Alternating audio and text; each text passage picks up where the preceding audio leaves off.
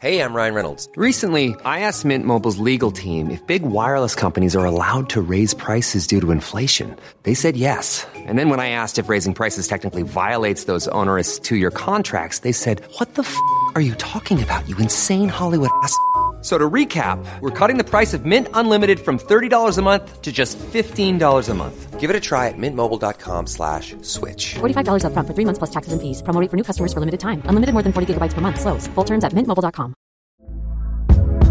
Hey there, it's Michelle Norris. I'm host of a podcast called Your Mama's Kitchen. When I travel, I'm usually looking for a way to find a taste of home when I'm not at home. And one of the things I love to do when I am at home is entertain. And Airbnb allows me to do that. When I was in California recently, I rented a house that had a great kitchen. And when we were sitting around the table, we were all thinking, we're in someone else's house. Someone could be in all of our homes as well. If you have a home, but you're not always at home, you have an Airbnb. Your home might be worth more than you think. Find out how much at airbnb.com/host.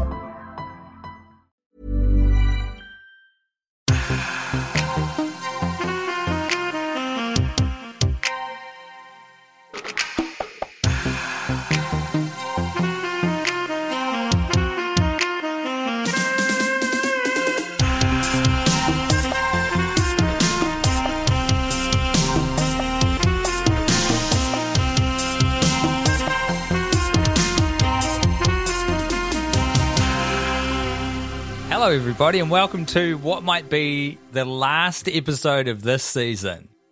My God, don't say it, Tim. I didn't carry that energy into the film, and even now I can't have my emotions toyed with in such a cavalier way. But is it true? We've just watched Carry On, Emmanuel, because we failed to be able to see the only Japan-released Sex, Chocolate, and Emmanuel, which is a Willy Wonka... yeah. What is in that movie that means we can't see it?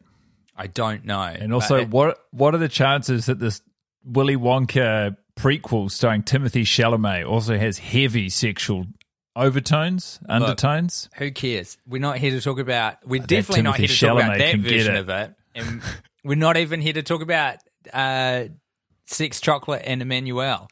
We're here to talk about Carry On, Emmanuel. We're here to talk about a porno... I don't know when this one was made, actually. When was this made, Guy? Have you got the year for this? No, but I can get it. We're talking about a porno parody. I'm going to guess like 78. Just pulling a number out of the sky. This was the second to last Carry On film ever made. It is, I believe I haven't done a lot of research today, but we've previously been told that this film we have just seen may be responsible in large part for the death of a giant. The Carry On franchise of British comedy films. The Carry On franchise was an iconic sort of parody, I guess, I don't know, parody monolith. It's almost like Panto.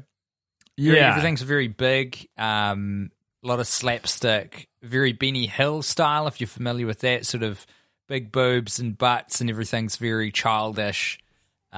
Slapstick. And they weren't afraid to send up anything.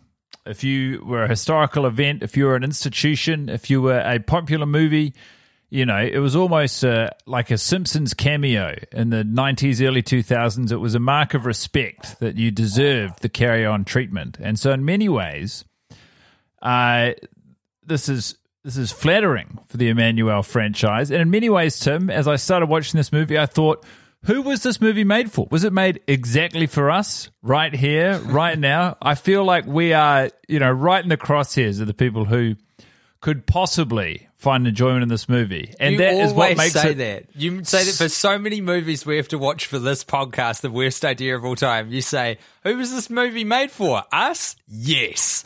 Well, I believe it to be true. Like, a lot of these movies would be resigned to the scrap bin of history.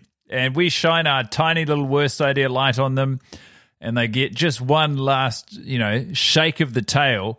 The thing about it is, though, because you're not wrong, I do say that a lot, and I did believe at the start of the movie that maybe this movie was made for us. A porno parodying the porno that we've spent a year with, that does feel custom built for us. True. And it is That's what true. made it so disappointing that this is arguably the worst movie I've seen in my entire life.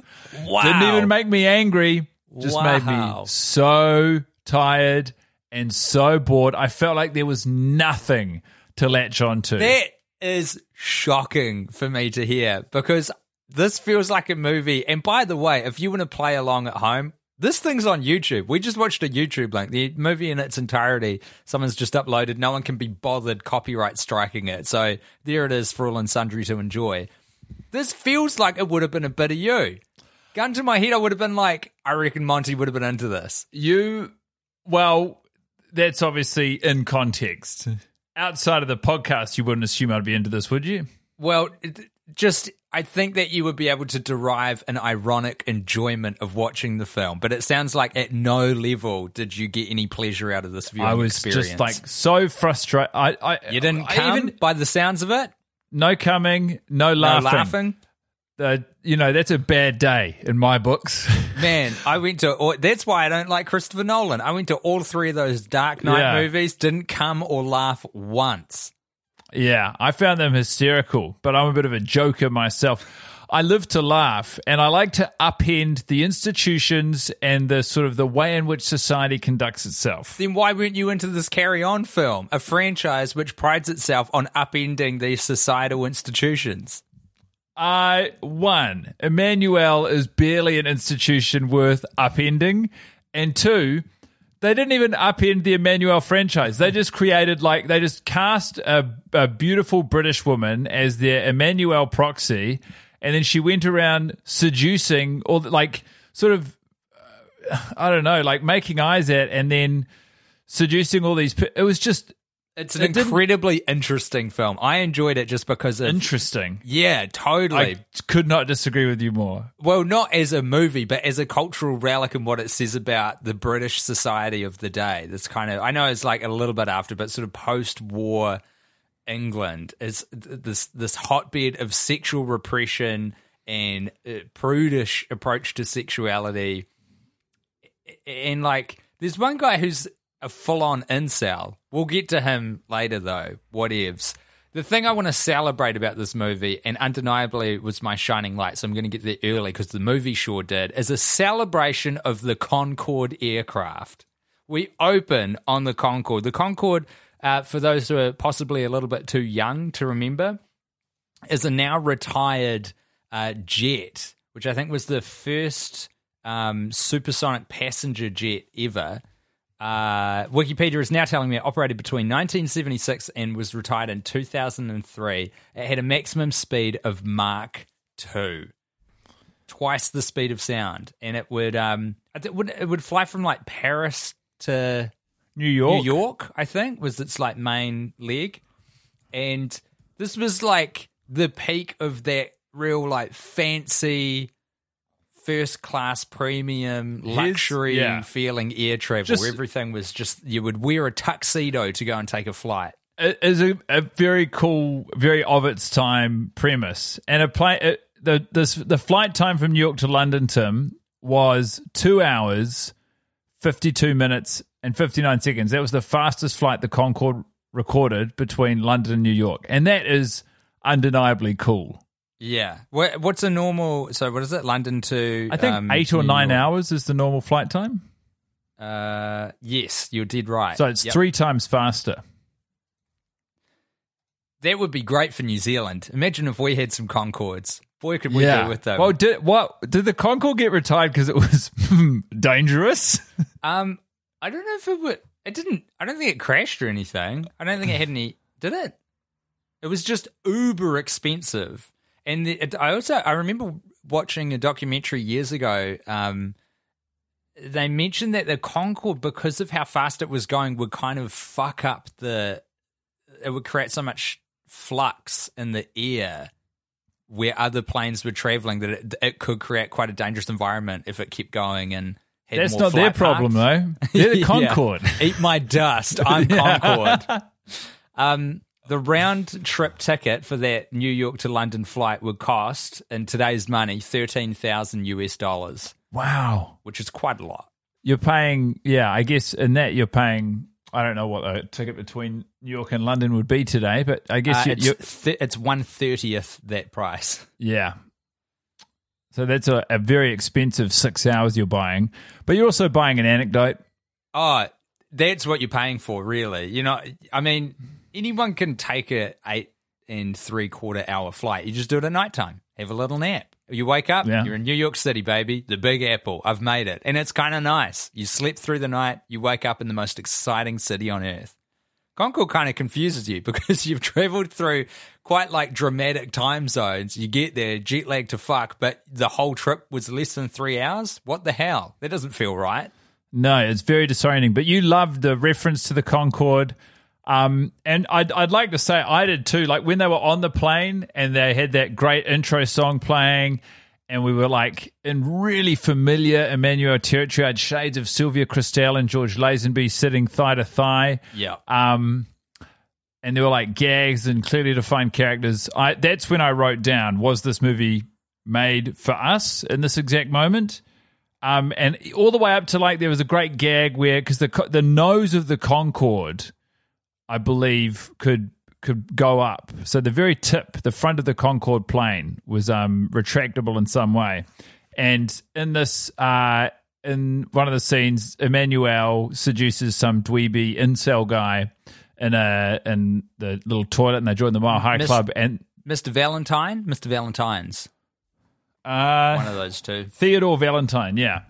And as he is given an erection, we cut to a sort of external shot of this Concorde stand-in, and there's like a Monty Python-style almost visual gag of the very tip of the plane going up to represent his erection. And I liked that. I liked everything about the movie up until that point. I am just reading now that there was, a Concorde did crash in 2000 and over 100 people died, so that might have contributed. But Malaysia Air is still flying. Is that true? Yeah. Okay, good for them. Good for them. Yeah. I actually felt like after that aircraft disappeared, I was like, why wouldn't you fly them now? They're cheap, and surely they're working 3 times as hard as any other airline to make sure their planes get from A to B. Yeah.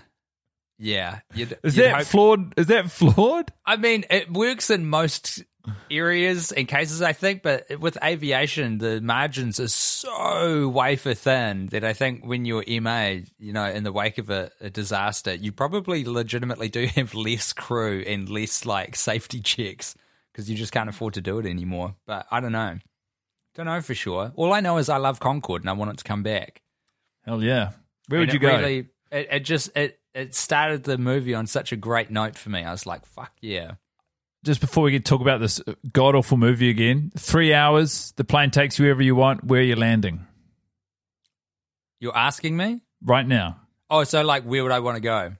London, baby. From New Zealand. You can't, because what does it take, like 18 hours or something in the air? It's about 2 11, 12-hour flights. Yeah. So definitely that, because I feel like you could do it in, 5-6 hours. Amazing. Go and see my brother Dave. Yeah. Go visit. I've only been to London once ever, and it was when we did the live show there, and it was for 3 days, I think. We had a fucking good time. Yeah, an awesome time. And that would be my dream. Where would you want to go, Guy? Via the Concorde, supersonic passenger jet. I want to go and land in New York. I want to go back to New York immediately, and I want it to take 3 hours. Yeah. If it takes 3 hours, you can, conceivably, the footprint is obviously, it doesn't even bear consideration. This is all hypothetical. But imagine, going to, New York for a day from Auckland, New Zealand. Rich people would do it. Rich people do it, I guess. Worth it. Yeah. Rich people just do whatever the fuck they want. Why can't, why wouldn't you, What's that jet that the Americans have just sunk their entire national economy into for about a decade? The F-35? Tim Bat shit. I got no idea, but I'm interested to hear it. They should. Well, okay, I'll try and get to the wiki bit about how much it's cost, but I think it's the F-35. It's just cost a stupefying amount of money. They should refashion those and start putting people in them, doing chartered flights. Hell yeah. Well, while you research that, I might as well continue to highlight my problems with this movie, and I think it all comes back to the same thing. Now, while we've been doing this Emmanuel season, the whole time I've been thinking I would sooner watch one bad movie over and over than like 40-something sort of low-grade softcore pornography films. I feel like at least I understand what I'm getting out of that, and it might not be clear to anyone else, and that might sound like an odd formula, but that's how I feel. This movie sort of proved that wrong, because the idea of revisiting this movie like was painful to me, and I wanted to drill down into why. And I think where it went wrong for this film, and where the Emmanuel movies that we've watched throughout the season have been better, is that it's neither the way it reads is it's neither comedy nor porn. You know, like some of those Emmanuel films, especially the Emmanuel Through Time ones and Emmanuel in Space, they're both. And this, by being a mature rated parody, which was totally devoid of, laugh lines or like plot, it's just like, and it's also such a light parody of Emmanuel. Like, if you didn't know the source material was Emmanuel, that is purely used as the entry point for the film. Otherwise, like, what are you getting out of this being a parody of the Emmanuel franchise? I definitely think this is comedy. It's not comedy I enjoy. It's not anything I would laugh at, for example. But it is the British sensibility of the 1970s. Or I would actually say like the 1950s, really. Because the weird thing about this movie, and I guess it's because it's Carry On at the end of the Carry On life cycle, but all the cast are like 70 years old, which is a very confusing age bracket to put in for your porn parody. Well, yeah, I feel like just from the limited research I've done, a lot of the legacy Carry On actors are in this movie. Yeah. And there's a lot of like grief and consternation that this is how what was like a heralded and triumphant franchise, this is how it ends, not with a bang, but with a fucking withering erection. Can you imagine the moral panic from Margaret Thatcher voters seeing their beloved Carry On franchise go to hell in a handbasket with one shot of bare female nipple? And it isn't Emmanuel's. It's I know. The nurse? Yeah. There are a few derrieres on the loose, a few butt shots. I mean, Emmanuel. So in this movie, Emmanuel, it's like it's. Before you get onto that, by the way, do you want to take a guess at how much the F-35 has cost over its life in American dollars? $50 billion. It's more than that. It's 8 years behind schedule right now. Nice. Nothing like sinking more than $50 billion into your airplane to be 8 years behind schedule. $100 billion? More. $200 billion? More. $400 billion. It involves a T word. Okay. 1.7 trillion US dollars. That's how much it's cost the American taxpayer. Does that mean we need to murder the American taxpayer? What, to get the money off them? In keeping with Side Hustle on the Killionaire podcast? Oh, don't cross the streams. If you want to know what Guy's talking about, you can subscribe to our Patreon. But if not, we need to keep that off the free, the free air. That is very funny to me. America, you had such a big head start. Get it together. Why do you keep fucking this up in front of everyone? Oh, sure. Anyone can cherry pick a country's $1.7 trillion military blowout for a cool jet. Yeah. It doesn't quite work yet. Otherwise, an unblemished history and track record. Yes. So I'm just going to sort of brush over. Guy, I wish you would. Plot of the movie. So Emmanuel is on a plane. She's the wife of a French ambassador. We are currently like really heavily taking plot points from the first Emmanuel, where she's visiting an ambassador in Thailand, a UK ambassador to Thailand. But he's a French ambassador. He lives in France. And neither the actor who plays it, no, in England, in London. And neither the actor who plays Emmanuel or the man whose name is Kenneth Williams, he's one of the legacy Carry On actors. Neither of them are French. And in and of Visibly itself, so. Audibly so. that's okay. But yeah, neither of them are French, and neither of them have bothered to hear a French person speak. They are doing accents in the same way that I or any low-grade improviser might perform a French accent in a scene where you are cast as French. And I think in the fleeting moment of a scene which is only going to exist in real time, in a live performance, that is just permissible. But if you are carrying an entire movie built around two characters being French in the UK, that is a pretty big obstacle. Yeah, it's not perfect. I didn't think it was so terrible. But I'm loath to criticize anyone for something that I am very bad at. You know what I mean? Can you do a great French? Can you do your French? No, I can't do any Please. kind of a French. Oh my gosh, you sound like you're not from around these parts. Are you from France? I can't take the offer, guy. I just can't. It's not going to happen today. It's not going to happen on this episode. It may happen at some point in the future, but it's not going to happen for you today. I love I'm so it. sorry to report. The ambassador's accent, Kenneth Williams, who was the French ambassador to the UK, his accent, his facial experience, his entire his facial experience, his facial expressions, his entire No. His facial experience. yeah, his facial experience, which in turn became my viewing experience, Yes. was antagonistic towards me. Do you know what I think this is? I think it's not quite Uncanny Valley because it's not close enough, but I think this is like getting toward. It's like, I don't think this is a million miles away from stuff you would enjoy, but because it's been done badly, that makes you all the more angry about it. You know what I mean? I think you're right, and I think the other thing is, and this is unreasonable because I knew just from like talking about this through the season and what I'd seen that this was a bad movie, but I wanted it to be good. Like the thing is, when you go into a movie and the first scene's okay and you think, is this made for me? You want that movie to be good so badly because like, what if it is made for me? What if, because of the amount of work I've done, like the amount of leg work I've done watching porn to get to this point, means that I actually do enjoy this, like in a transcendent way, beyond the fact that it was dismissed by the public and by critics at the time. And I wanted that.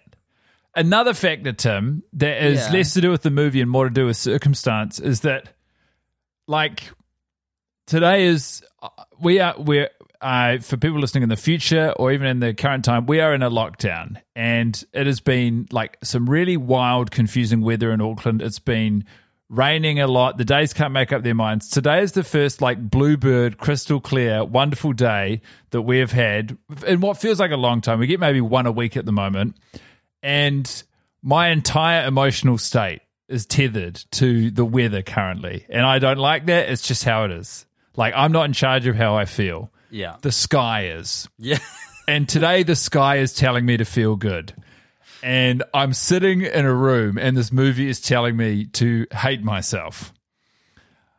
And I'm so sorry, man. That sucks. Honestly, it's fine. But there's all these... Yeah. Also, I do find it incredibly funny. As well you should.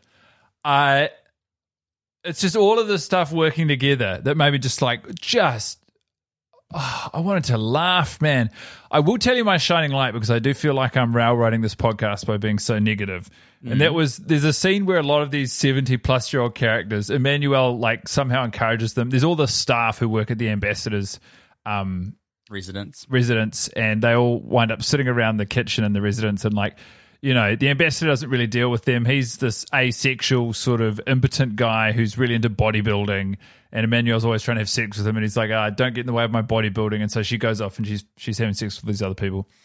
And all the staff are they like to speculate about their boss and his weird proclivities. But eventually there's a scene where she encourages them all. They all sit around the kitchen. They reminisce on their sort of most interesting or unusual sexual experiences. And it's like, as far as comedic setups go, you've got a lot of potential there. And it's just it's just a slow letdown. This like So in this room, from memory, there's 4 people who can share their stories of Emmanuel's solicit for the most unusual amorous encounter they have ever had. We've got a very old man of sort of a 90-year vintage, I would say, who can sort of not hear anyone, which is a recurring visual gag for the thing. And Tim, it gets better every time. This guy can't hear a damn thing.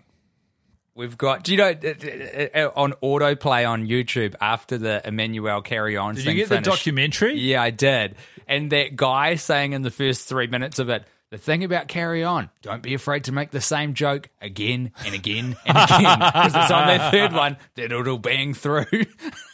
And I was like, yeah, okay. As a comedian, I admire it. Like, I think commitment to the bit is one of the most noble, like, it really shows what a knife edge that exists on, because commitment to the bit when the bit is funny is like, and you're riding the wave of it's funny and not funny is commendable. But like, and then this is what an open mic experience is commitment to the bit against like an overwhelming body of evidence that it's not a good bit.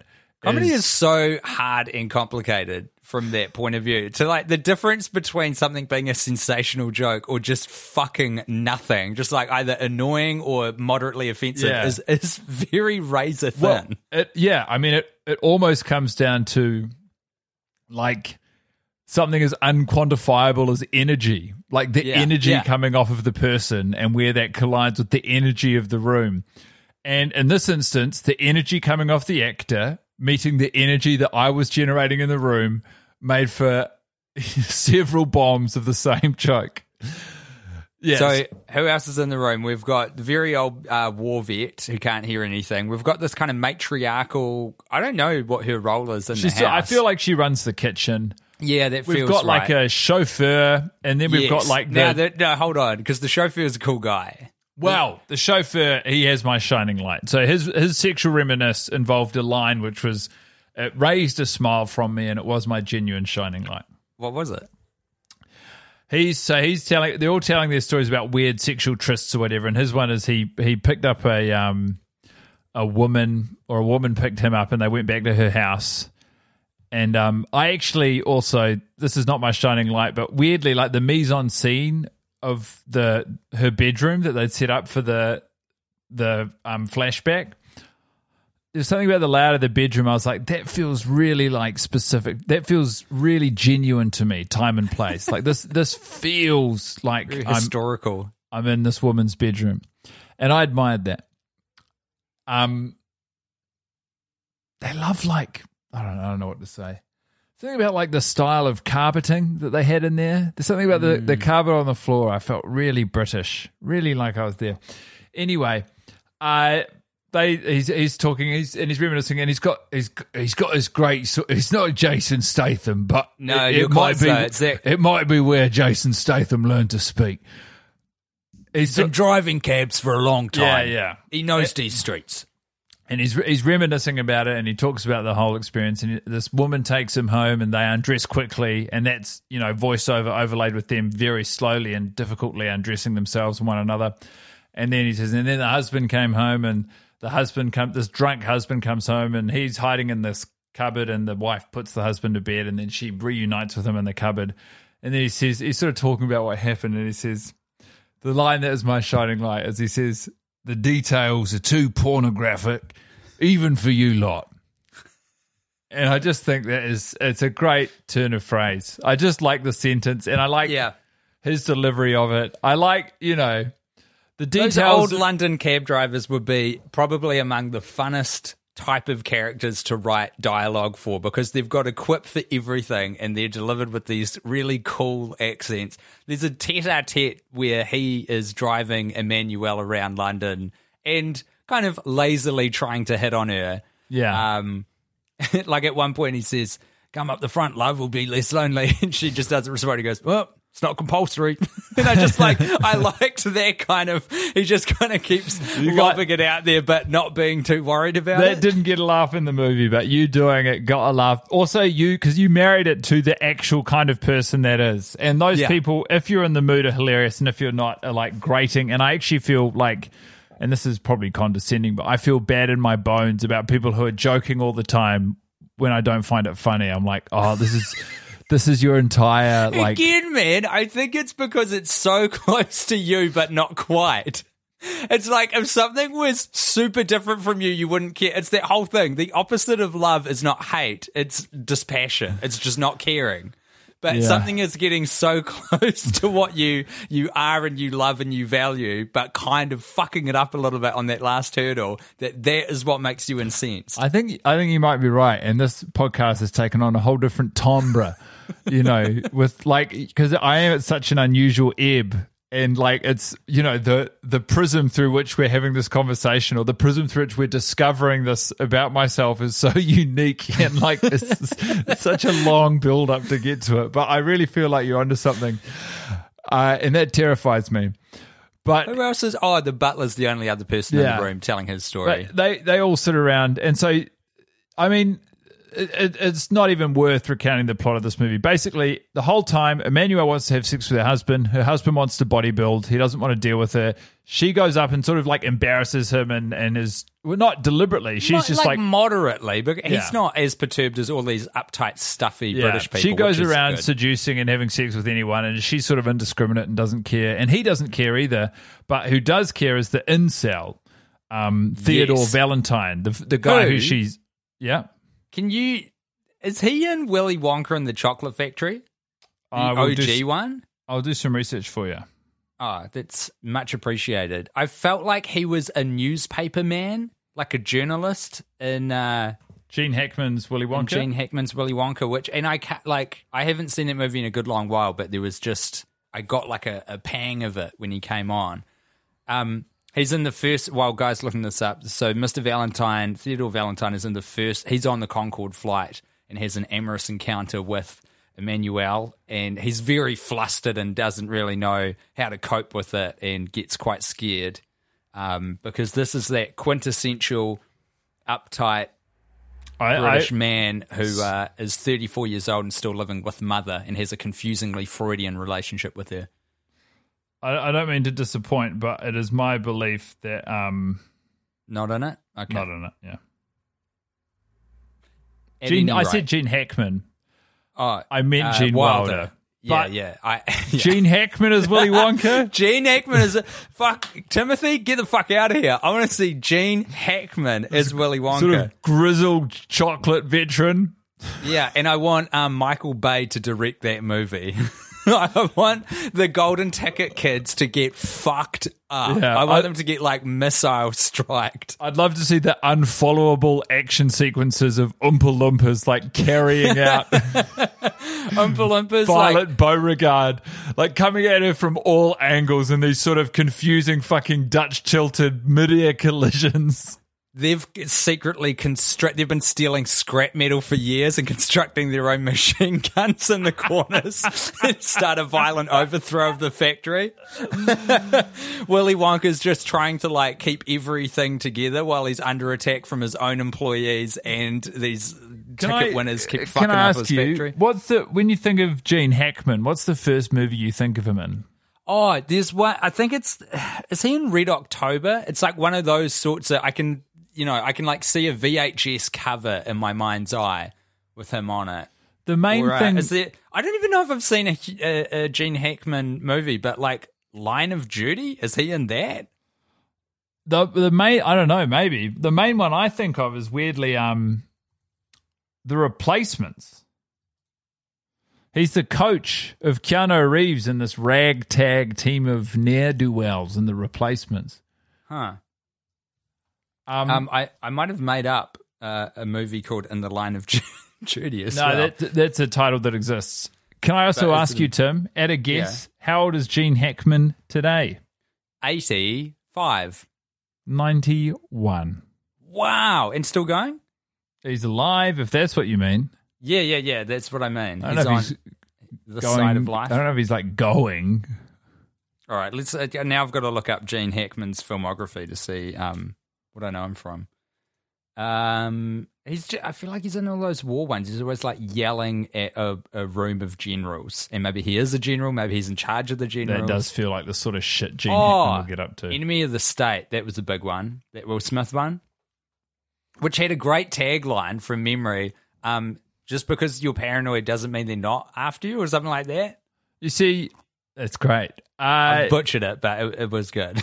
It's great, but also if you are paranoid, it's probably the last thing you need to read. I just also want to say that Will Smith, while you mention him, read a GQ interview with him recently. Which film do you think is his greatest regret? He's got one project that he describes as a thorn in his side. Matrix? Oh, like doing or not doing? Doing. But also the timing of that is right because it's a combination of doing and the not doing which that led to. Oh, so he did something else while Matrix was happening.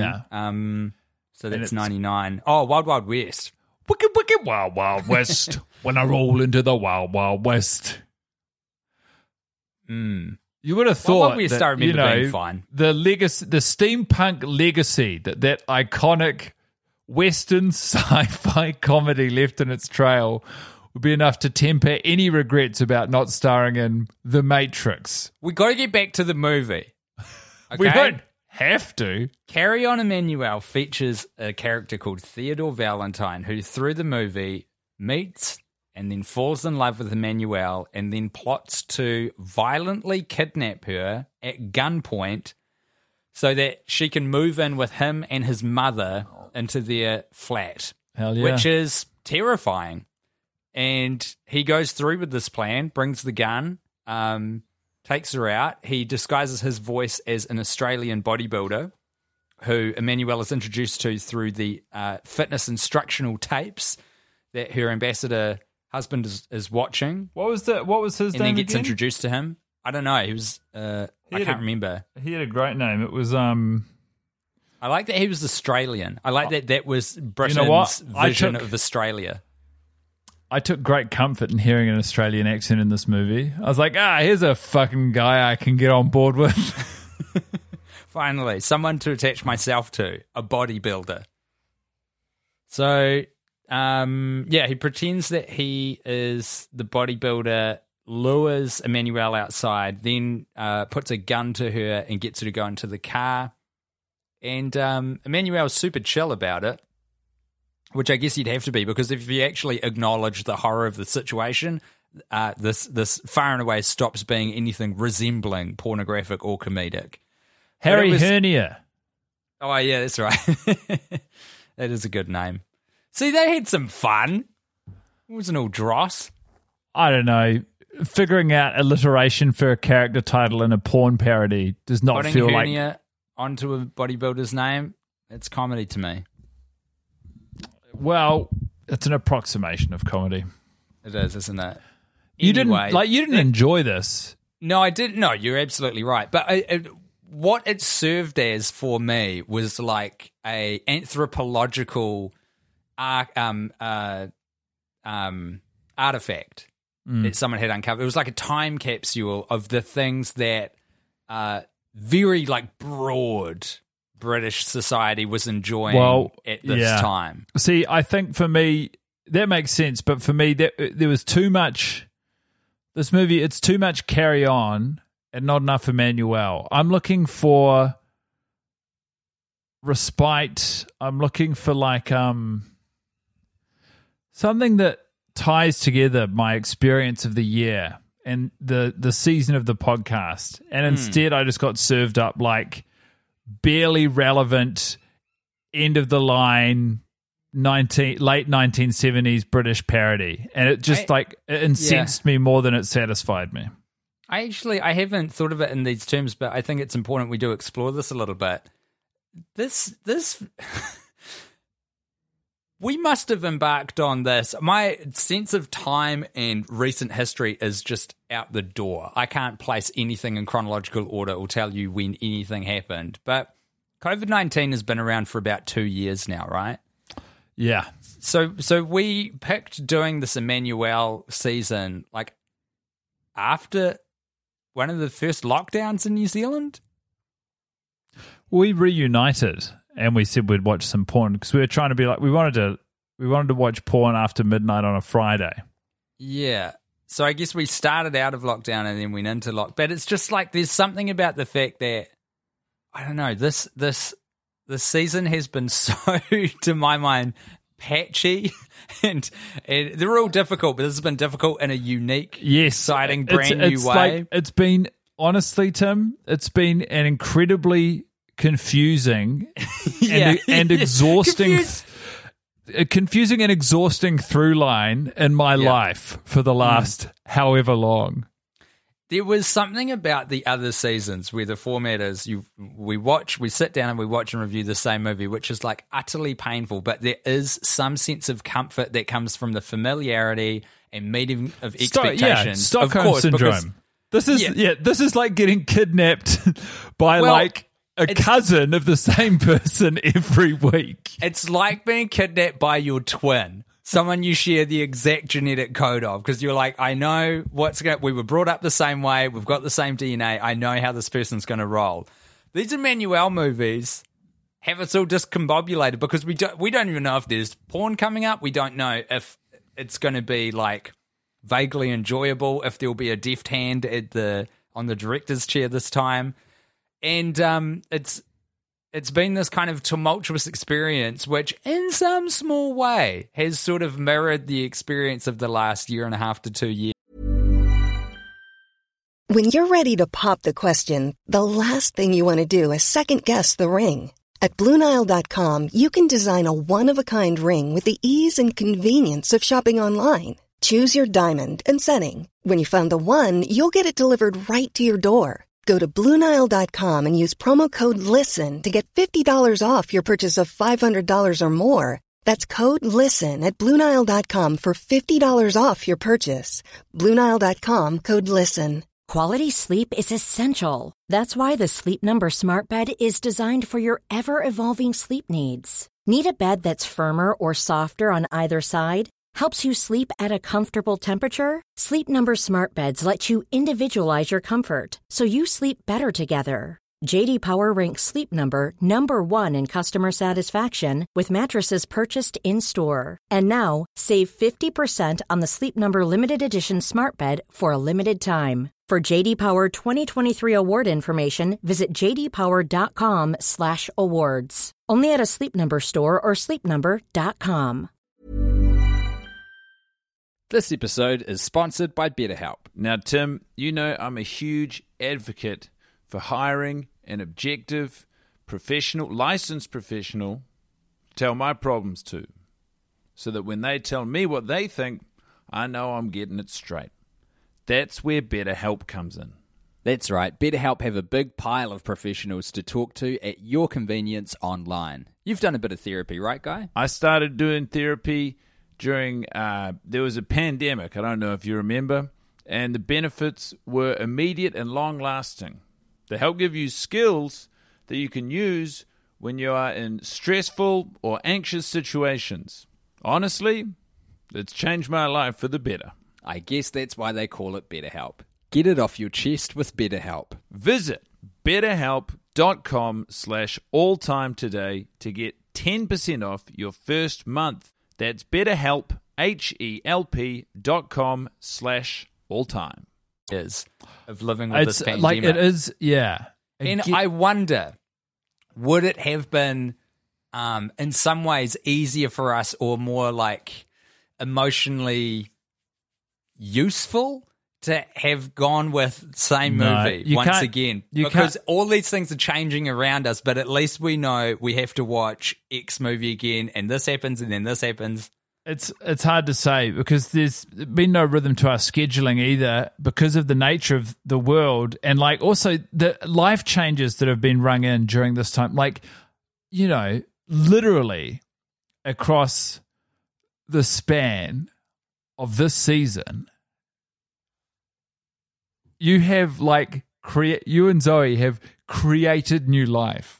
Like, you know, it's not just that someone was born, it's that like the entire experience of creation has underscored Like, that is very funny. That the whole pregnancy has been undertaken while I do these weekly porn watches with Guy. Well, it's like, that's a funny marrying. Not that you of two don't get to things. watch. Not that you don't watch porn if you're married and a parent, but like, you know, there is this incredible dichotomy between the pursuit of this season of the podcast and then, you know, the really beautiful and like truly celebratory and incredible, you know, moments and steps that you've taken in your personal life.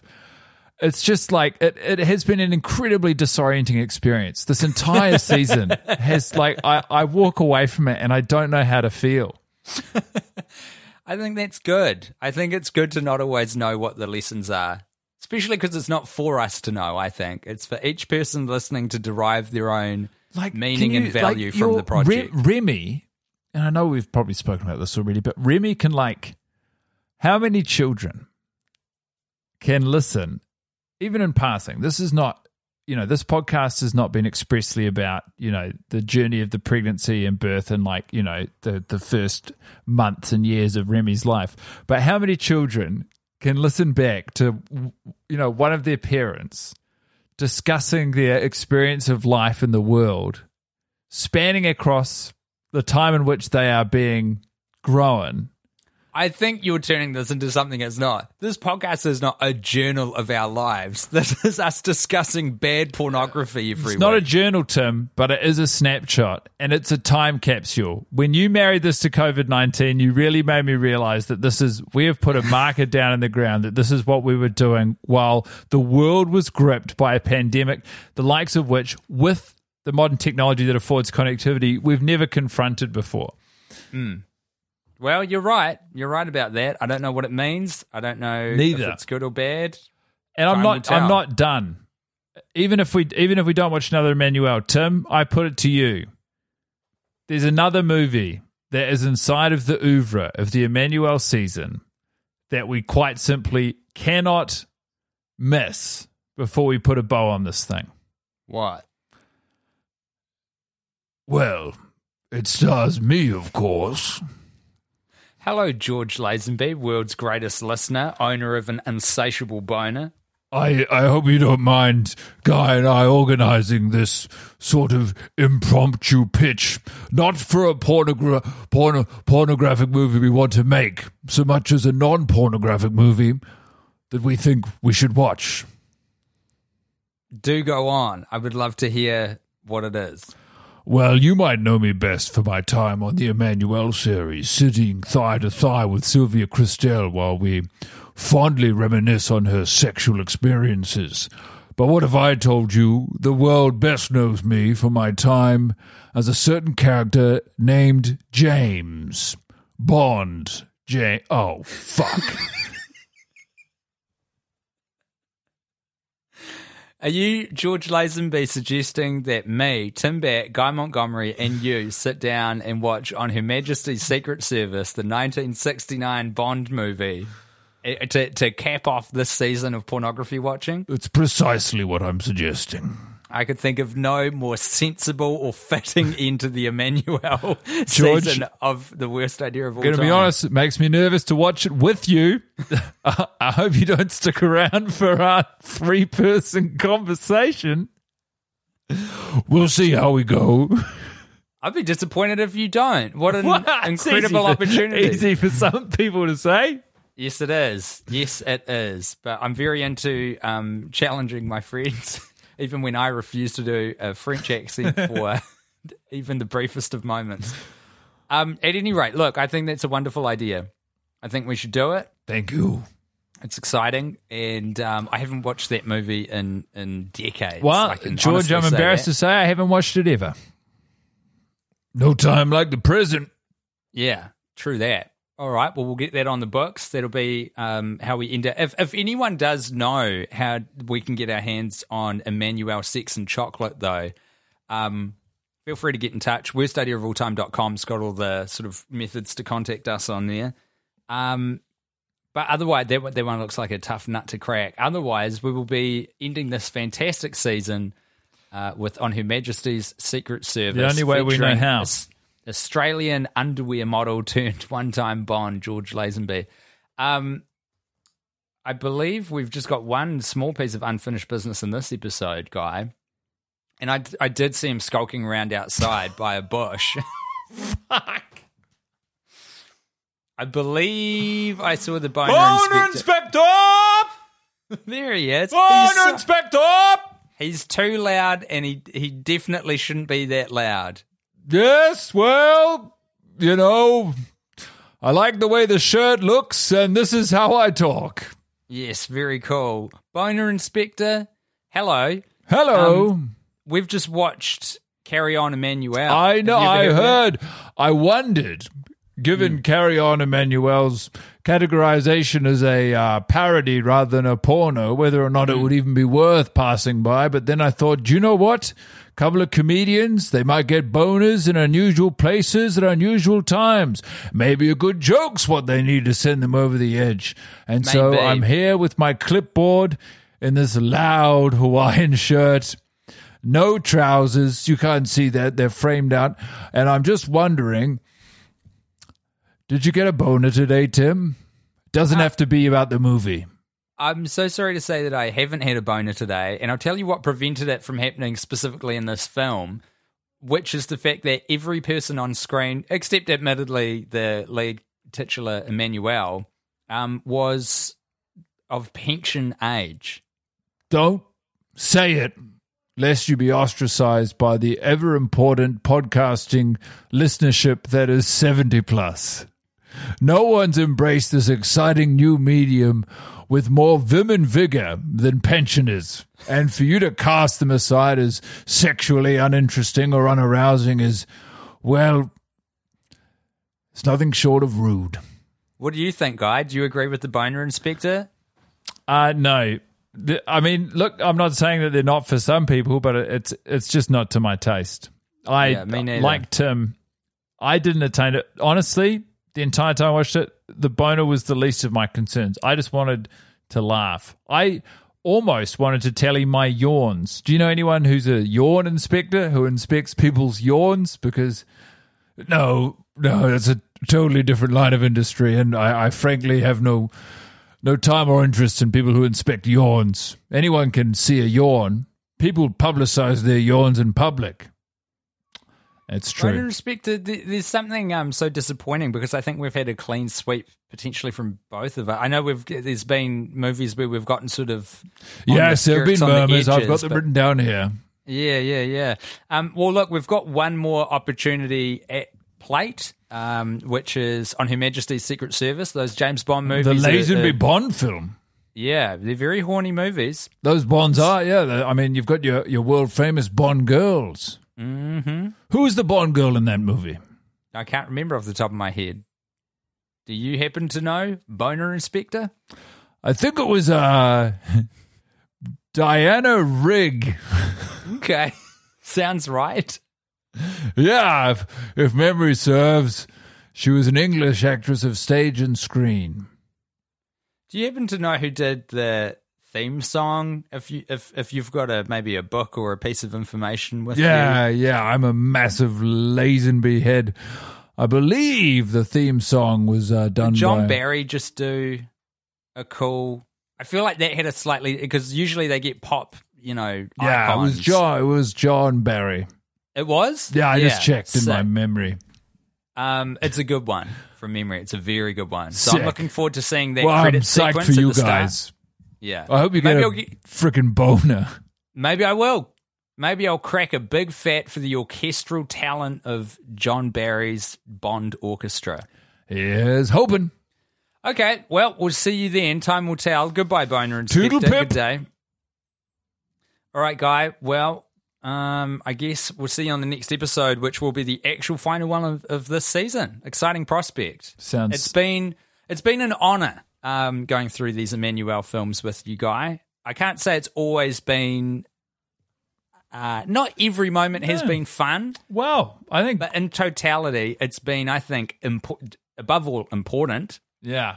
I believe, And- as Chris Martin from Coldplay once said, nobody said it was easy. And then other lyrics. Thanks, Tim. Nice to talk to you. I'm going to get out there and enjoy this day. Sounds good.